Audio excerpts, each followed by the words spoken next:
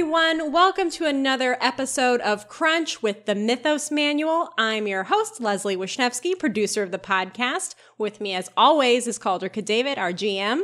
It's another fabulous Crunch episode, and I'm ready to take a bite out of it. Ooh, I like it. Joining us today, this morning, whenever you're listening to us, is Christy Stakey. Hi, guys.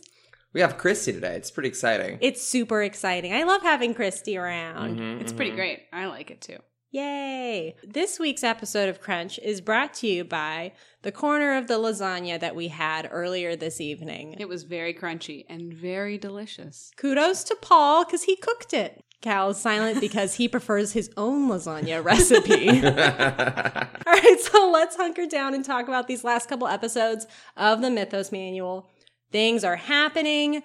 Stuff is going down. Dalton's gone rogue. It's crazy. Things are heating up, and I'm here for it. I'm ready. I've been doing this little slow boil. They're all my little frogs in the pot, and I'm just turning that heat. No. Just turning that heat. Add more wood to the fire. Ugh. Cooking with gas now. So why do you need the wood? It's a lot of... There's a lot of metaphors happening. A lot of fire. Too many. We've opened a gate to the plane of fire, and we're walking fucking through. Whoa. It's aggressive. That is aggressive. Speaking of aggressive, let's talk about Dalton. Our most aggressive NPC. He is the most aggressive NPC. It's true. But he's an ally. I almost said a good guy. Yep. That's not Incorrect. right. Not a good guy. Nope. I think it's maybe too strong of a statement. I don't think his alignment is even good. No, it is not. It's neutral, right? It's chaotic neutral. Oh, that's interesting. I feel like you don't often see those combos. As NPCs, people... I think, players love playing chaotic neutral. NPCs sometimes can be chaotic neutral. And I think Dalton is very much so a chaotic neutral character. That's true. That's true. Well, let's explore a little bit. Obviously, Christy Allen very much threw down the gauntlet. Alan was like, I wonder what Christy thinks. I'm very excited to hear. And then kind of side eyes future Christy. And now you're I'm here. sitting here about to tell you what I think. Yeah. So let's talk about that interaction that you have with Dalton at the camp when he's like, sneak away into the forest with me. And you're like, ooh, for what? And he's like, for murder. You're like, not what I anticipated. Not what I thought we were doing here. Yeah, I think that was a really interesting moment for me as a player because it was fun to have an NPC on my side. Paul is very good at dealing with NPCs and building the bonds. And that's kind of become his role in this campaign is he's the one building those friendship blocks. Yeah. I kind of latched on to Dalton and only Dalton. Mm-hmm. So it was really kind of fun to have a moment where the NPC pulled me aside specifically. Oh, yeah. And it wasn't me going after a point with an NPC. It was an NPC choosing me because of a relationship we already had. And Cal, is it fair to say that moment didn't have to happen necessarily? Oh, absolutely not. No, that was... We're building to a point where, I've talked about it before that I have this, magic little secret calendar with all of my secret dates on it of, when things go down. The darkest party planning of all. The darkest party planning where the whole party ends in death. But, what I had written in this kind of section had just been, Dalton's gonna go do this thing. But I decided that, he values Kata, that he sees her as, someone who is competent and a friend of sorts. Mm-hmm. And...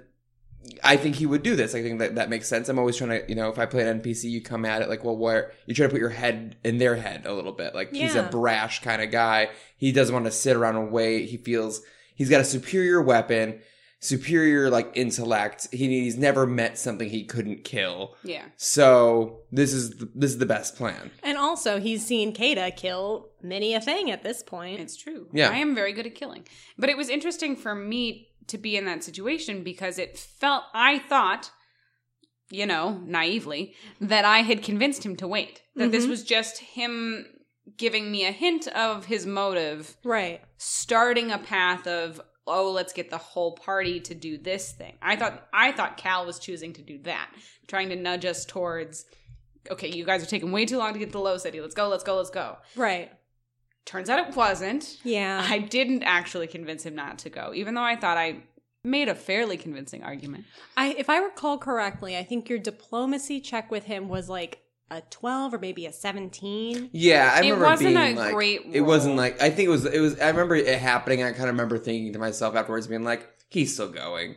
Yeah. Yeah. And I don't think, correct me if I'm wrong, Yeah. I don't know if I could have prevented him from going. I don't want to say no. You know what I mean? Like, I never want to say, no, you could never have done it. I think it would have been a lot of work to do it. You couldn't have really known he was going to go do it. I didn't think he was going to. Yeah, yeah, exactly. Like, it was definitely me putting my hand on the steering wheel a little bit because this is where I want the story to kind of move to. I'm trying to, like, you know, this is a big sandbox adventure. I really like you guys driving the story, but occasionally, in order to kind of ratchet up the stakes, in order to inject more life into the story, as a game master, I feel like, you know, you gotta do that. You gotta take the reins out of the players for a second and, like, present the situation. The situation has changed. Things are happening, and they don't have the control that they think that they usually do, that they're used to. Yeah, I even, up until the moment Malik gets punched and we wake up in the Right. morning and there's this fiasco, and I'm over there having this interaction and watching Malik be like, oh, my stuff's gone. And I think I say, I give Dalton some side-eye, and Cal goes, Dalton's not here. And I'm like, what? Where? What? No, where's Dalton? What? Mhm. Well, let me ask this question. It might have been really hard for Kata to convince Dalton not to go, but would there have been a parallel dimension where she was like, all right, I'm going to go with you, and then that happens? Or Yes, definitely. Like, I don't ever feel entirely married to every idea I come up with, because, like, I can always move the story in a different way. And if, like, let's say Chrysius Kata had made that choice to then go with Dalton and maybe to even drag Damius and Kafka with them, that'd have been a whole new adventure. That would have been like a whole adventure of, like, we're going to go set up some sort of trap, and we're going to set up some fire things. And I think, like, knowing me and how I run games, like, I would try to kind of go for probably a little bit of the same effect of, like, Dalton getting captured. Probably, if I know myself well enough. Like, I feel like what I liked about the story beat was the idea of, like, them starting to, like, lose people or lose people that matter. Like, it's not Yeah. just like laborers. It's not just like another kind of guy at camp. It's like a character who you've interacted with a whole bunch. And I want to start putting those people on the line. Like, that's the whole point of the character interaction momentum of this whole campaign, is to give, like, saving these people real stakes, because they feel like you have a relationship with them, so you want them to survive. Yeah. It's not just like a generic, like, I should save this because I have a G on my character sheet. Yeah, exactly. It's not just because of your alignment. It's because you're invested, for Yeah. sure. Well, digging in a little bit deeper to what you were saying, Christy, about feeling like you were naive to think that, not that your choices mattered, because of course they do, especially in a game kind of like this. You had a certain expectation as your character in that moment. And I think that's a nice kind of in for us to talk a little bit about how you do approach, like, role playing in RPG settings. Yeah. Having just listened to Paul and Alan tell you theirs, I think I play it even a third totally different way. Completely legitimate. Let's hear about it. I really like to approach it with a sense of genuine exploration. Mm-hmm. I trust that my GM has written a good story. And you've been playing with Cal for the better This part is of true. a decade. Maybe that's colored by the fact that I play with Cal, and Cal does write really good story and has, like, really in-depth world builds. But even when I play silly computer games, like, I'm gonna reference Myst, which is gonna date me, but it's one of those computer games. People like Myst. People like You're Myst, fine. but it's I like, have never heard of You it. are It's too old. young for Myst. Aw. see, we dated But ourselves. but we had computers in 1997, and we had Myst. It was cool. What but was Myst? Essentially, Myst was an exploratory game, but it was also a mystery, and it would reveal itself through the mist as you were exploring, and the mist would clear, and, like, you could learn new things. But I've always kind of approached it in the, all right, I trust that this story is going to go somewhere. It's also how I play video games. I don't like to sit there and level grind my stories. I like to, I want to explore and follow the storyline and figure out all the things, but I trust that there's a direction I'm supposed to be going. Yeah. So I don't like to beat the GM at his game. Mm-hmm. I like to play it. My characters always choose, well, this thing's going to happen. Let's see how I respond to the thing that's happening. Right. Instead of, oh, I'm going to try to circumvent the thing. It's kind of participate, not anticipate. Yes. And that's hard to do, especially as someone who has played a lot of role play. I think it takes a lot of effort to separate yourself from, I am going into a dungeon, so I can anticipate traps and blah, blah, blah. And I mean, you should do those things, but I think it's not getting stuck in kind of It's separating the metagame from your character knowledge, and that is very challenging for a lot of people, and I don't think we as a collective are always the best about it. And so much so that I had to have like our normal Sunday group, I had to sit down and have like a conversation about it last session. It's true. About how we need to be better about separating our metagame from our character. Yeah. Because that these sorts of games reward you based on like a very mechanical level of like, it's good to make smart decisions. It's good to build your character in a way that is effective. But at the same time, we want to be able to be in moments. We want to be able to explore and really feel out how our characters are going to behave in something. And it's hard. And those are kind of two separate sort of competing ideas sometimes. Right. And I think sometimes it makes my characters come off as naive in a way because they don't know the thing ahead of time. I was totally unaware of the Duke Luca thing.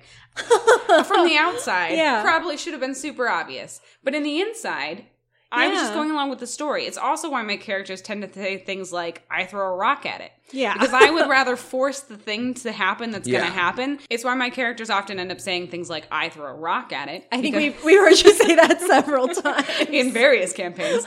I don't care who the character is. They usually throw rocks.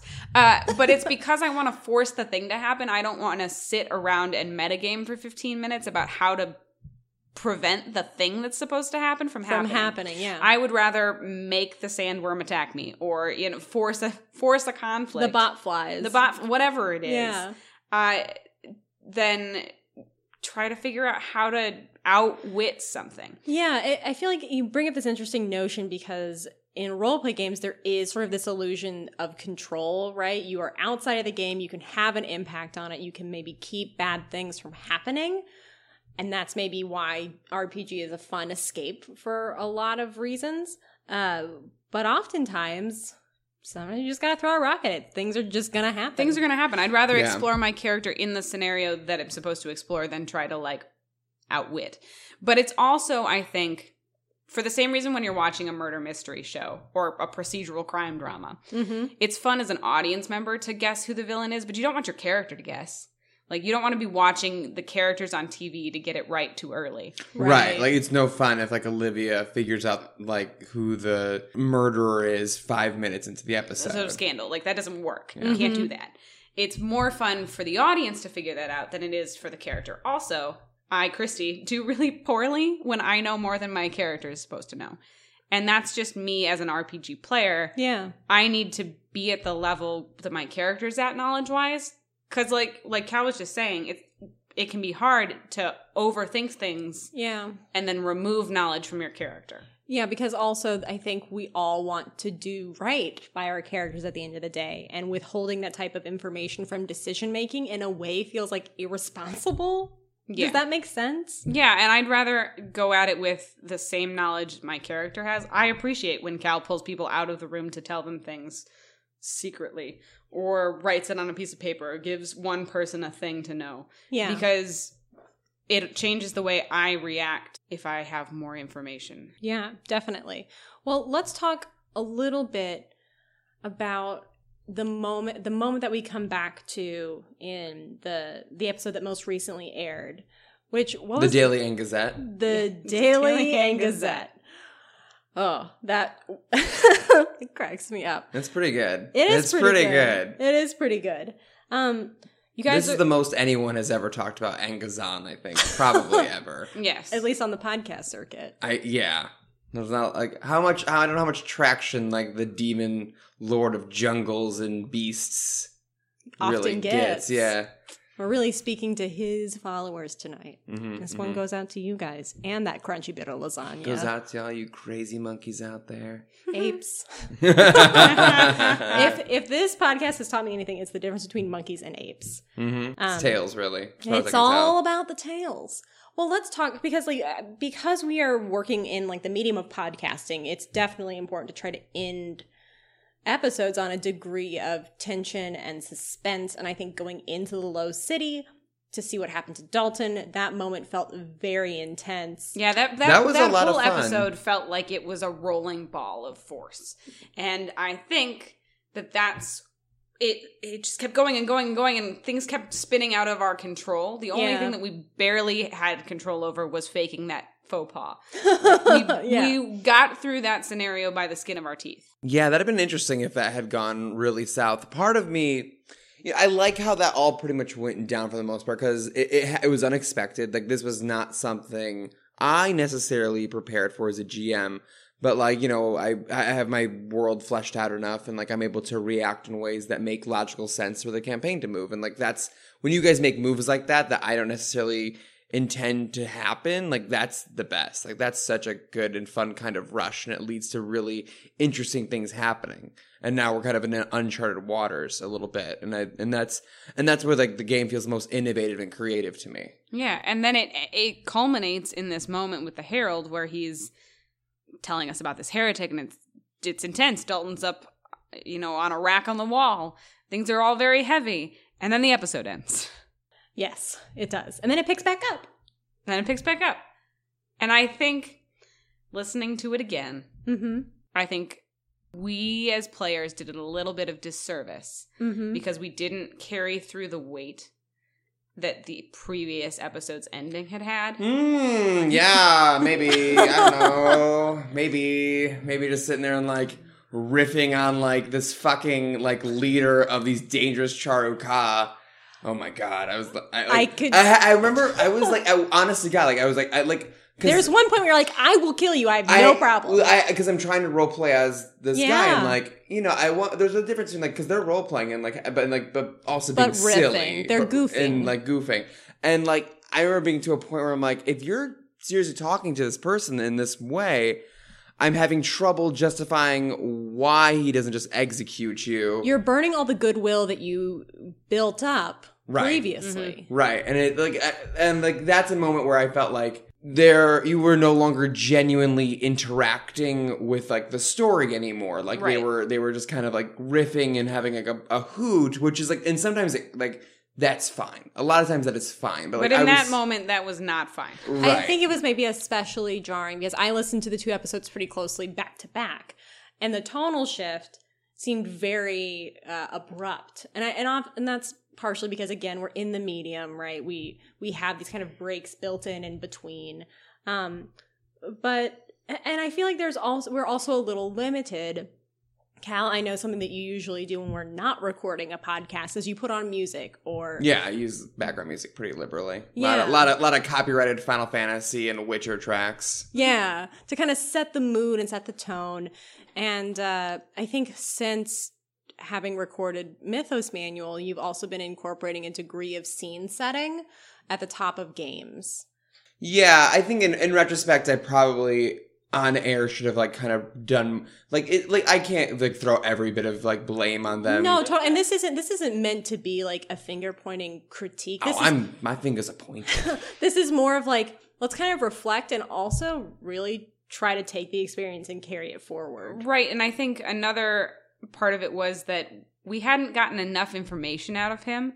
So I, as Kata, was realizing, oh, shoot, we don't know how many people we're supposed to go face. Oh, shoot, you were going to send guys out there? How many guys were you going to send? Are we enough people? Do we have to go back and get our whole party? I don't know. I got a lot of questions. Mm-hmm. But they were so busy making jokes, and I was chipping in on these jokes that it was like, oh, wait, shoot. You were going to tell me that thing. Tell me that thing real quick, and then we're out the door. Yeah. Because I actually needed that information. Right. And when you end on a cliffhanger, sometimes you don't have time to get all the information that you want. Sure. Right. And it wasn't until we were into the next episode and these jokes were starting to happen that we realized that we actually still needed some valuable information. Yeah, the intel. So it dragged the scene out in a way that maybe wouldn't have happened if we'd had to break it. Yeah, if you guys were to approach that moment again now, what kind of different choices do you think you would have made? I think I would have tried to relay the severity of the moment. I think I probably could have worked a little bit harder to kind of really paint the picture, right? Like, I could have set up a bit, like, just re-describe the Herald Levan Gazan. Talk about how menacing he is. Talk about how beat up, poor Dalton is. Talk about how many guards are there. And how they're all being so mean to Shayaka. And, like, it's such an incredibly dangerous situation that at any moment, like this could go sour. And like then It's a little too on the nose, but you could have cut off Dalton's hand. Yeah, I could have. Yeah, right. Yeah. Like, like Dalton's hand could have gotten cut off. It would have been like kind of to the case of like I remember thinking to myself, honestly, like maybe like this is it. Maybe the Herald of Engazan like turns on him and tells his people to attack them, and then. But I didn't want to move the story in that way because that's a TPK. Like I can't justify if the village turns on them at this moment. I've described there as being hundreds of people. Why would they survive? How could they survive that? I just don't see that being like a likely situation in that scenario. And like that's not a good reaction. Like that's not the way I want to move the story. Yeah, I think we talk a lot about like being respectful and mindful of like player characters' choices and trying to be respectful of them.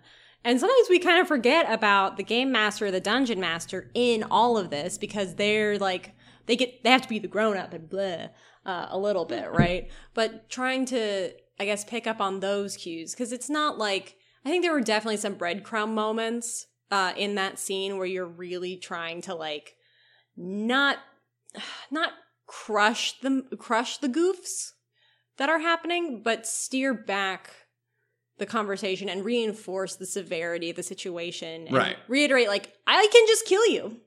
I can kill you right now, and I'd be fine with that, right? Which I think helps kind of like reinforce that, but it was also a moment that didn't feel like it had to be said, right? It shouldn't have had to have been spelled out maybe in that way. And like I think we're starting to really see a shift in the story, right? We're not just excavating temples anymore. We aren't just doing checks in libraries or looking for Senbu bean paste, right? Like, I mean, we're still doing that on our Those way things- to do other things, but yes. We still need Senbu bean paste. Senbu bean paste is still very important. I mean, don't get me wrong, it is. But I think like there are things happening now that seem very, I think you're right, Chrissy. I think you guys are very much scrambling a little because this has gone from like we just got to do this, and it's become, this is kind of unraveling. Got to patch it up. But oh no, this over here, like Paul's search for Little Cloud. Yep. I think ended it in like not a way he anticipated. And it was kind of a moment that was like, something happened and we can't figure it out right now. We're on a ticking time clock with this trader's tree. We can't deal with the fact that Little Cloud's been dragged off to God knows where. Yeah. It's not something that we can deal with. We just have to walk into this murder scene of an okapi, a giant okapi, impaled on a tree. And then move on. Yeah, because also, but I Shit. I like that though, because when the Herald says you have 3 days, the reaction from all three of you is like, what? What? What a timer? I thought we had three more weeks in the jungle. We would have gotten around to it eventually. But also I see so intensely how that is driving Kata. She's like, yeah, we gotta go. Like, we gotta keep moving. We gotta go. We don't have time. We have to find Dalton. And I think that really, it's enjoyable for me, I think, as a listener to kind of see how you are, for a character who usually is pretty much like, I'll kind of go along with it. You're like, I don't care. Mm-hmm. Faraha will take care of the garden. We've got to go. Yeah. Kata takes a lot of charge in the story of times, like really kind of moving things forward. And I really appreciate when you do that because I think you're the one that's got like a kind of pretty firm handle and on that all reins. falls back on my concept of RPGs. It's I'll throw out a rock at it. Like, we got to keep going. I don't want to sit here and chat for 20 minutes. Let's go. We got stuff to do. We won't know what it is until we're there. Right. You could make all these plans and it might not work. That's true. As a GM who's definitely like sat down for half hour to watch his players just like talk incessantly about plans that in my heart I know won't matter. Yep. Sometimes you just got to throw a rock at it. Yeah. Yeah. It's the equivalent of YOLO in a It is. Oh, yes. hashtag so true. throw a rock at it. Pretty much. I throw a rock God, at that's so it. true. But it's great because, again, it's the illusion of control that we kind of have over these characters in this story, right? That we hope to have in our own daily lives. And in reality, your character can only really respond to what it's given. And that's all we can do as people, too, I think. True. Well, on that kind of philosophical note, we're probably going to wrap out the episode. But Christy, before we go, is there anything that you want to talk to us about? Any projects you're excited about? A group of women that I often work with is called Ripley.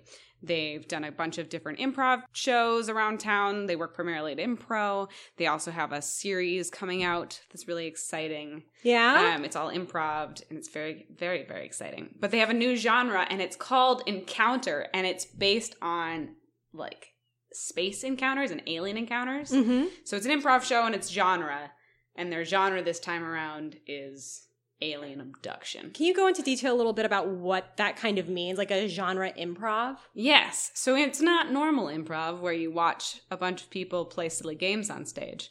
It's Not to... it's my least favorite kind of improv. Oh, okay. No, it's a full, long, hour-long, character-driven arc. Long form improv. Yeah, it's long form improv that sticks to a genre. Yeah.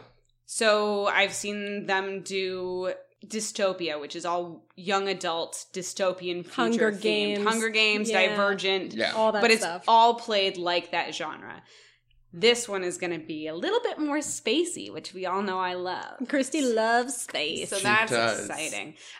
So I'm excited for them for that. Mm-hmm. They have shows every Friday from now until, I want to say, just the beginning of December. Awesome. So if you're an LA local, check out some their great shows. stuff. Ripley. Or come to our fundraiser. Ooh. Ripley is fundraising and doing a Halloween party. So on actual Halloween, October 31st at 8 p.m. in downtown, they're doing an immersive dance party as a fundraiser. So you can buy tickets and go, and there's immersive character interactions, maybe an alien encounter, Oh, some side quests throughout the night, also a party, very some fun. dancing, and I'm tending bar, so come get a drink from me. Look at you, Ooh, fancy. all right. You know, it should Hook be it fun. up. If people want to check out Ripley, like on social media and stuff, where can they find them? So you can check out their website, which is ripleyimprov.com, and that'll have links to shows, to their fundraising events, and I think even a trailer to these new series, which is exciting. That's super exciting. Awesome. So check out Ripley. If you're LA,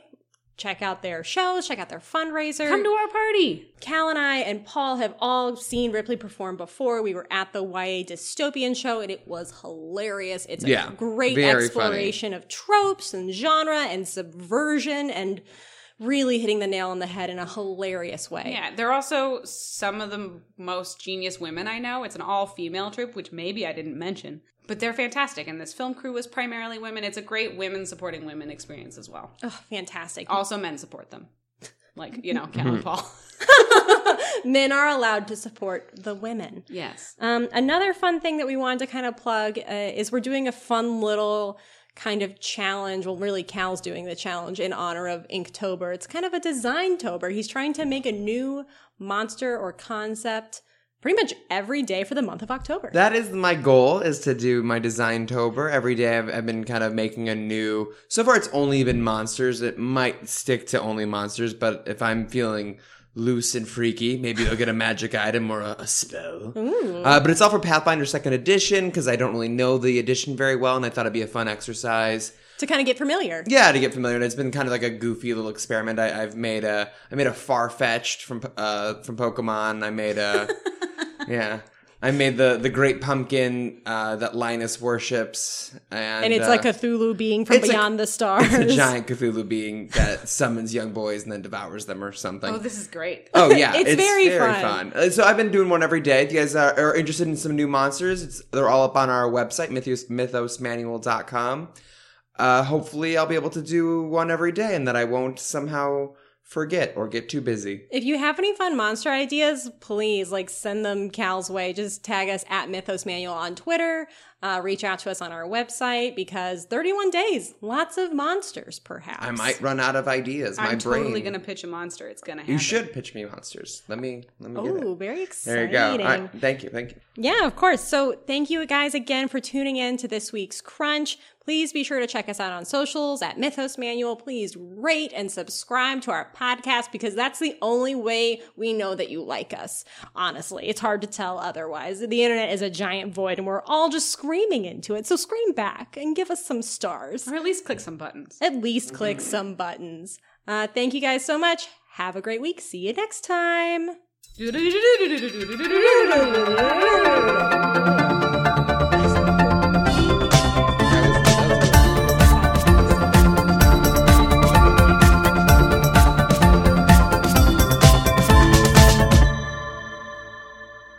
Thanks for tuning in to the Mythos Manual. Be sure to check us out on our socials at Mythos Manual or our website, mythosmanual.com. May all your rolls be 20s.